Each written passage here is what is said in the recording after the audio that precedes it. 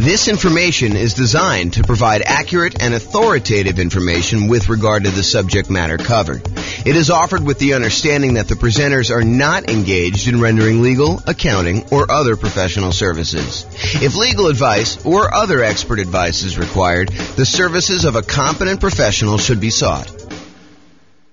Welcome to the Louisville Real Estate Investing and Real Estate Financial Planning Podcast. Learn all about investing in real estate in Louisville, Kentucky with a combination of real estate financial planning and modeling with numbers specific to Louisville.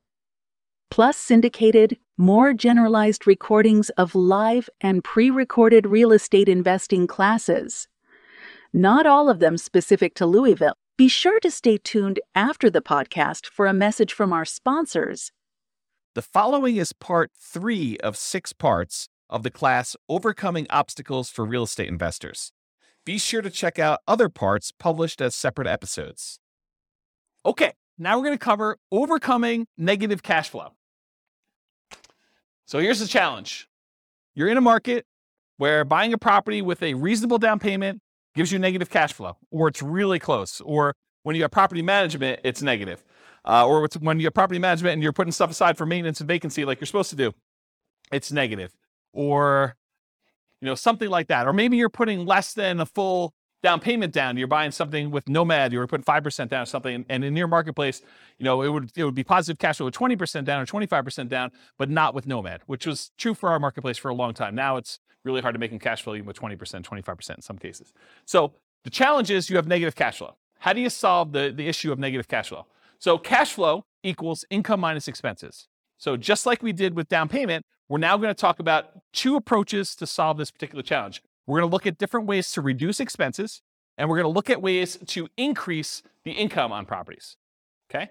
So for my brokerage business, I was a real estate broker. I still have a license, but I'm not really doing a lot of stuff. For my brokerage business, I created 2 new trademarked terms. So you guys can't go and steal these. But 2 new trademark terms I used. I had a lowest monthly payment guarantee, and I had a maximum cash flow guarantee.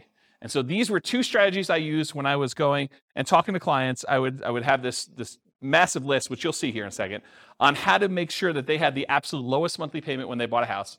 And then we'd have a separate checklist for how to make sure they had the maximum cash flow on a property when they did that. And I would offer them a guarantee on it. So there's some type of guarantee. I'm not going to talk about the details because I don't have time. But those are the 2 things I did. So what I'm going to cover tonight is based on those 2 ideas. Now, super important note. Not all of these can be used. And in fact, some directly contradict each other. So one might say you're going to charge yearly for a rent, or you're going to charge monthly for rent, or you're going to do something else. So they're like opposite ends of the spectrum or something. Some are extremely rare and uncommon. I'm just sort of including it to be comprehensive. And you can use what you can to optimize for your unique situation. So pick and choose what works for you, ignore the rest. This is sort of a checklist for you to go down and do it. In fact, I have a checklist. I think it's called something. How to improve your cash flow checklist or something like that. I don't know. Someone will remember it. I'll put the links to downloads in the show notes for people. Okay, so let's talk about reducing expenses. Here's part 1. This is pretty comprehensive. It's a pretty big list. So I'm just going to ask you the questions. You think about them. So can I put more down to reduce the amount I'm borrowing? You borrow less, your payment's going to be less. Can I put more down to improve your interest rate, lower loan to value? Little known fact, you put 20% down, you get one interest rate. You put 25% down, your interest rate gets better. It's a lot of times much better to put 25% than 20% down. In some cases, if you're doing owner-occupant, it's actually better putting 5%, but I digress. Next question, can I pick a loan with lower closing costs, especially if I'm financing the closing costs? So try to pick a loan where your closing costs are cheaper, especially if you're kind of rolling those into the loan. Can I put more down to eliminate or reduce private mortgage insurance, PMI? Your private mortgage insurance is insurance that you pay so that should you have a foreclosure, should the property go back to the bank, it protects the lender from the losses they may have. So you're paying an insurance policy to protect the lender for them agreeing to loan you more money to buy a property where you're putting less than 20% down. Can I pay for private mortgage insurance in one upfront lump sum payment instead of monthly? That'll save on your monthly costs, improve your cash flow. Has my equity increased enough to request the removal of private mortgage insurance? So if your property value's gone up, you paid down the loan enough where you're now below 80% loan to value, and your lender will remove PMI for you if you make a request. Can I change the loan term? Oh, I missed one. Can I get seller concessions from the seller to buy down interest rate and or cover closing costs? That's another way. Can I change the loan term to reduce my payments?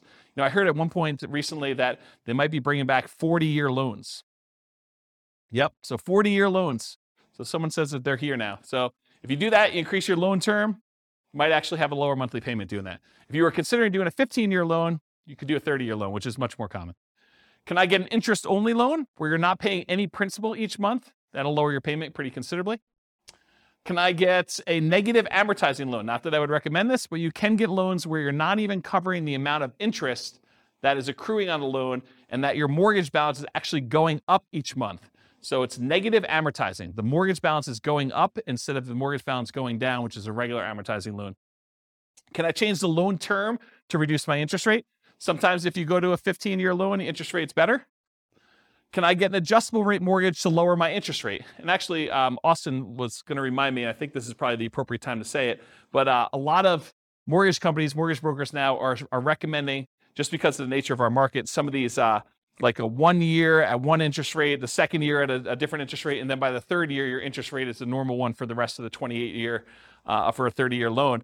And so this is a way to kind of improve your interest rate. But the question I had on here is, can I get an adjustable rate mortgage to lower my interest rate? And I sort of think that's somewhere between buying down the rate and doing a lower one. I should probably put that on there, its own separate one.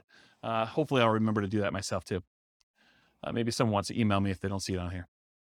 Can I get the seller to carry back some owner financing to lower my loan to value with the primary lender and reduce my interest rate? So maybe you can get the seller to carry back in second position where the lender is still willing to do the loan, and that could get you an overall lower monthly payment. Can I improve my credit score to get a better interest rate?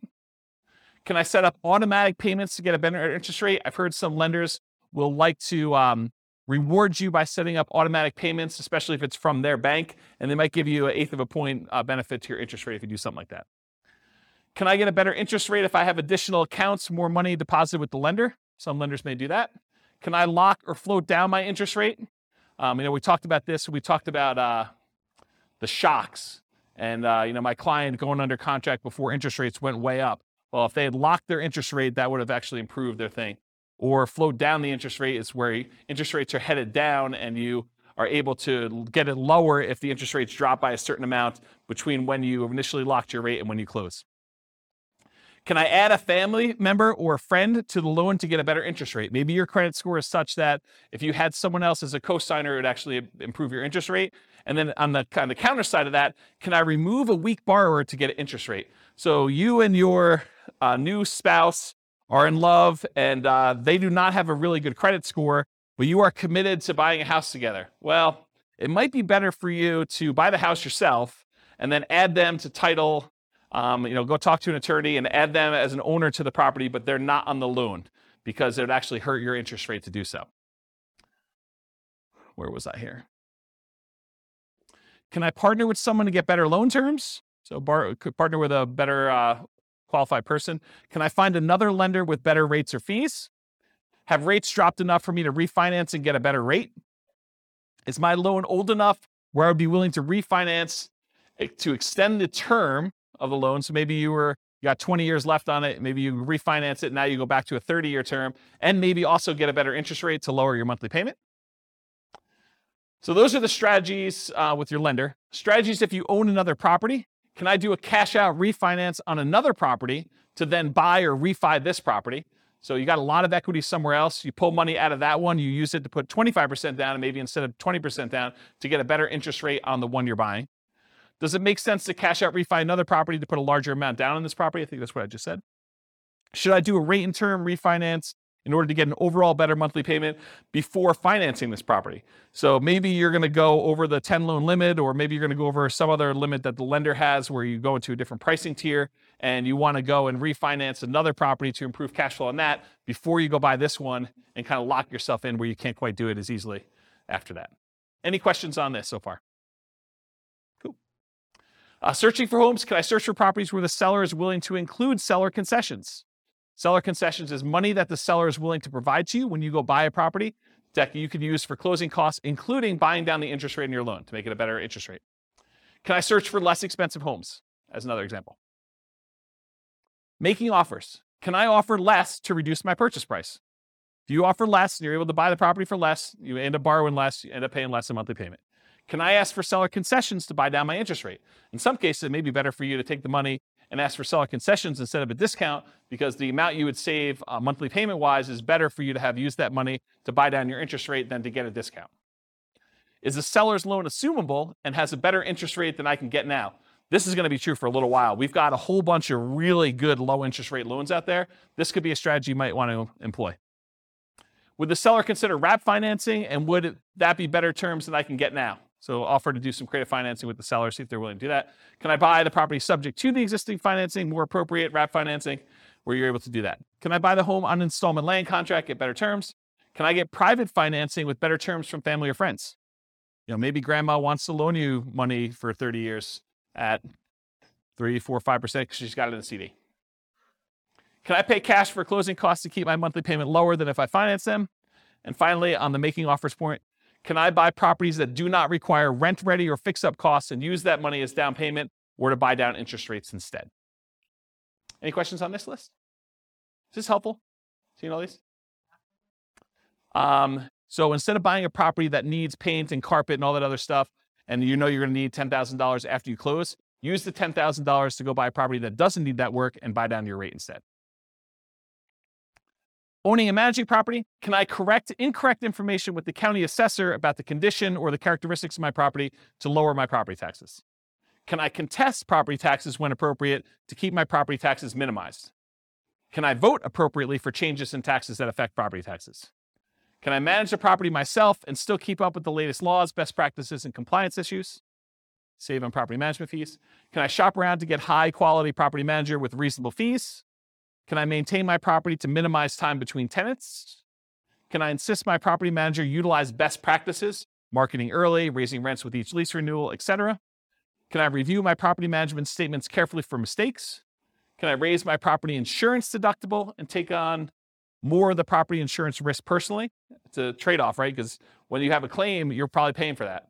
But if you feel like you need cash flow now for certain reasons, you may want to do that. Can I add or remove people from my property insurance policy to improve the rate I'm getting? Property insurance is based on credit score partially. Can I evaluate the exact property insurance coverages to make sure that you have appropriate level of coverage? Maybe you're overinsured, maybe you're underinsured. Can I compare insurance rates to keep insurance premiums competitive? Can I make sure tenants and tenant buyers have renter's insurance? Can I get a discount paying for HOA insurance or other bills in advance? In some cases, you can get a discount by doing certain things in advance.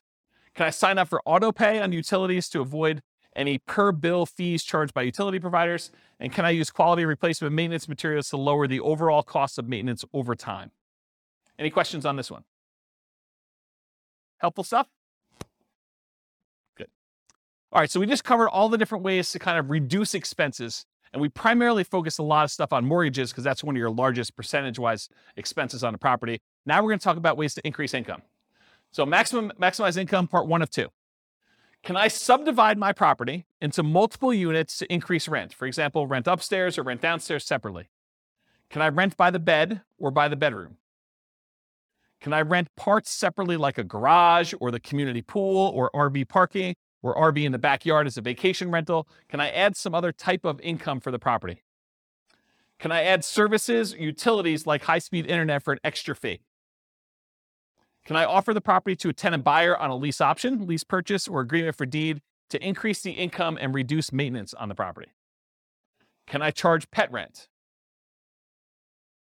Can I charge fence rent, new carpet rent, or extra fee for something else the tenant desires I install? Can I tier rent by credit score and or security deposit? Can I change the term of the rental agreement, either do daily rentals, Airbnb type stuff, weekly rentals versus monthly? Can I charge weekly or bi-weekly instead of monthly? Can I include done-for-you services like lawn care, snow removal, or house cleaning for an extra fee? Can I convert my property to a duplex, triplex, or fourplex or more? Can I get the property furnished to get more rent? Can I start marketing earlier and start at a higher, more aggressive rent to test market prices? You start 90 days in advance, you have plenty of time to test before the property is vacant. Can I charge a fee for auto pay, or can I charge a fee for not being on auto pay? That's an example of two conflicting, contrary ideas that you can either do one or the other. Can't do both. Or maybe you can. Charge for either way. Whatever you want to do, there's a fee. I'm joking. Okay. Can I schedule my leases to end during peak rental seasons? That's kind of important, actually. Can I target more profitable rental niches like corporate rentals? Can I offer a discount for on-time or early rent instead of a late payment? Can I add solar panels that include electric and base rent? Can I bill back for HOA services and utilities like non-potable water? Can I get paying roommates for nomad properties that you're living in? Can I require 60 to 90 days notice for outgoing tenants to not renew? So make sure you find out way early. Gives you time to market the property, get everything done you need to do. Can I improve landscaping and curb appeal to get higher rent, paint, add improved shutters, lawn care, mailbox, property address numbers, lighting, things like that in order to make sure that you're getting maximum rent? Can I make sure the property is appropriately prepared for showings, well lit, smells good, repairs done, clean, neat? Am I maximizing exposure when marketing for tenants? Do I have professional grade photos, 3D tour and video and marketing properties? And have I mastered the sales skills required for phone selling my property to tenants, tenant buyers, and in-person salesmanship to maximize what I can get for rentals and minimize vacancy? Did I miss any? Good list? This concludes part 3 of 6 of Overcoming Obstacles for Real Estate Investors. Listen to the next episode, part 4 of 6, on qualifying for loans. With home prices up, mortgage interest rates up, and rents up but not quite enough to counteract the higher prices and interest rates, cash flow on rental properties in Louisville is harder than ever. Book a call with the Real Estate Financial Planner to apply our proprietary 88 strategies to improve cash flow on your rentals. See the show notes for a link to schedule your call and improve your cash flow today. If you're a real estate agent, lender, or professional in Louisville that wants to help our real estate investor listeners, consider reaching out to learn about collaboration opportunities with this podcast. We'd love to add more value to our listeners by having you assist our investors buy, sell, and finance their real estate investments. See the show notes to schedule a call to discuss collaboration opportunities.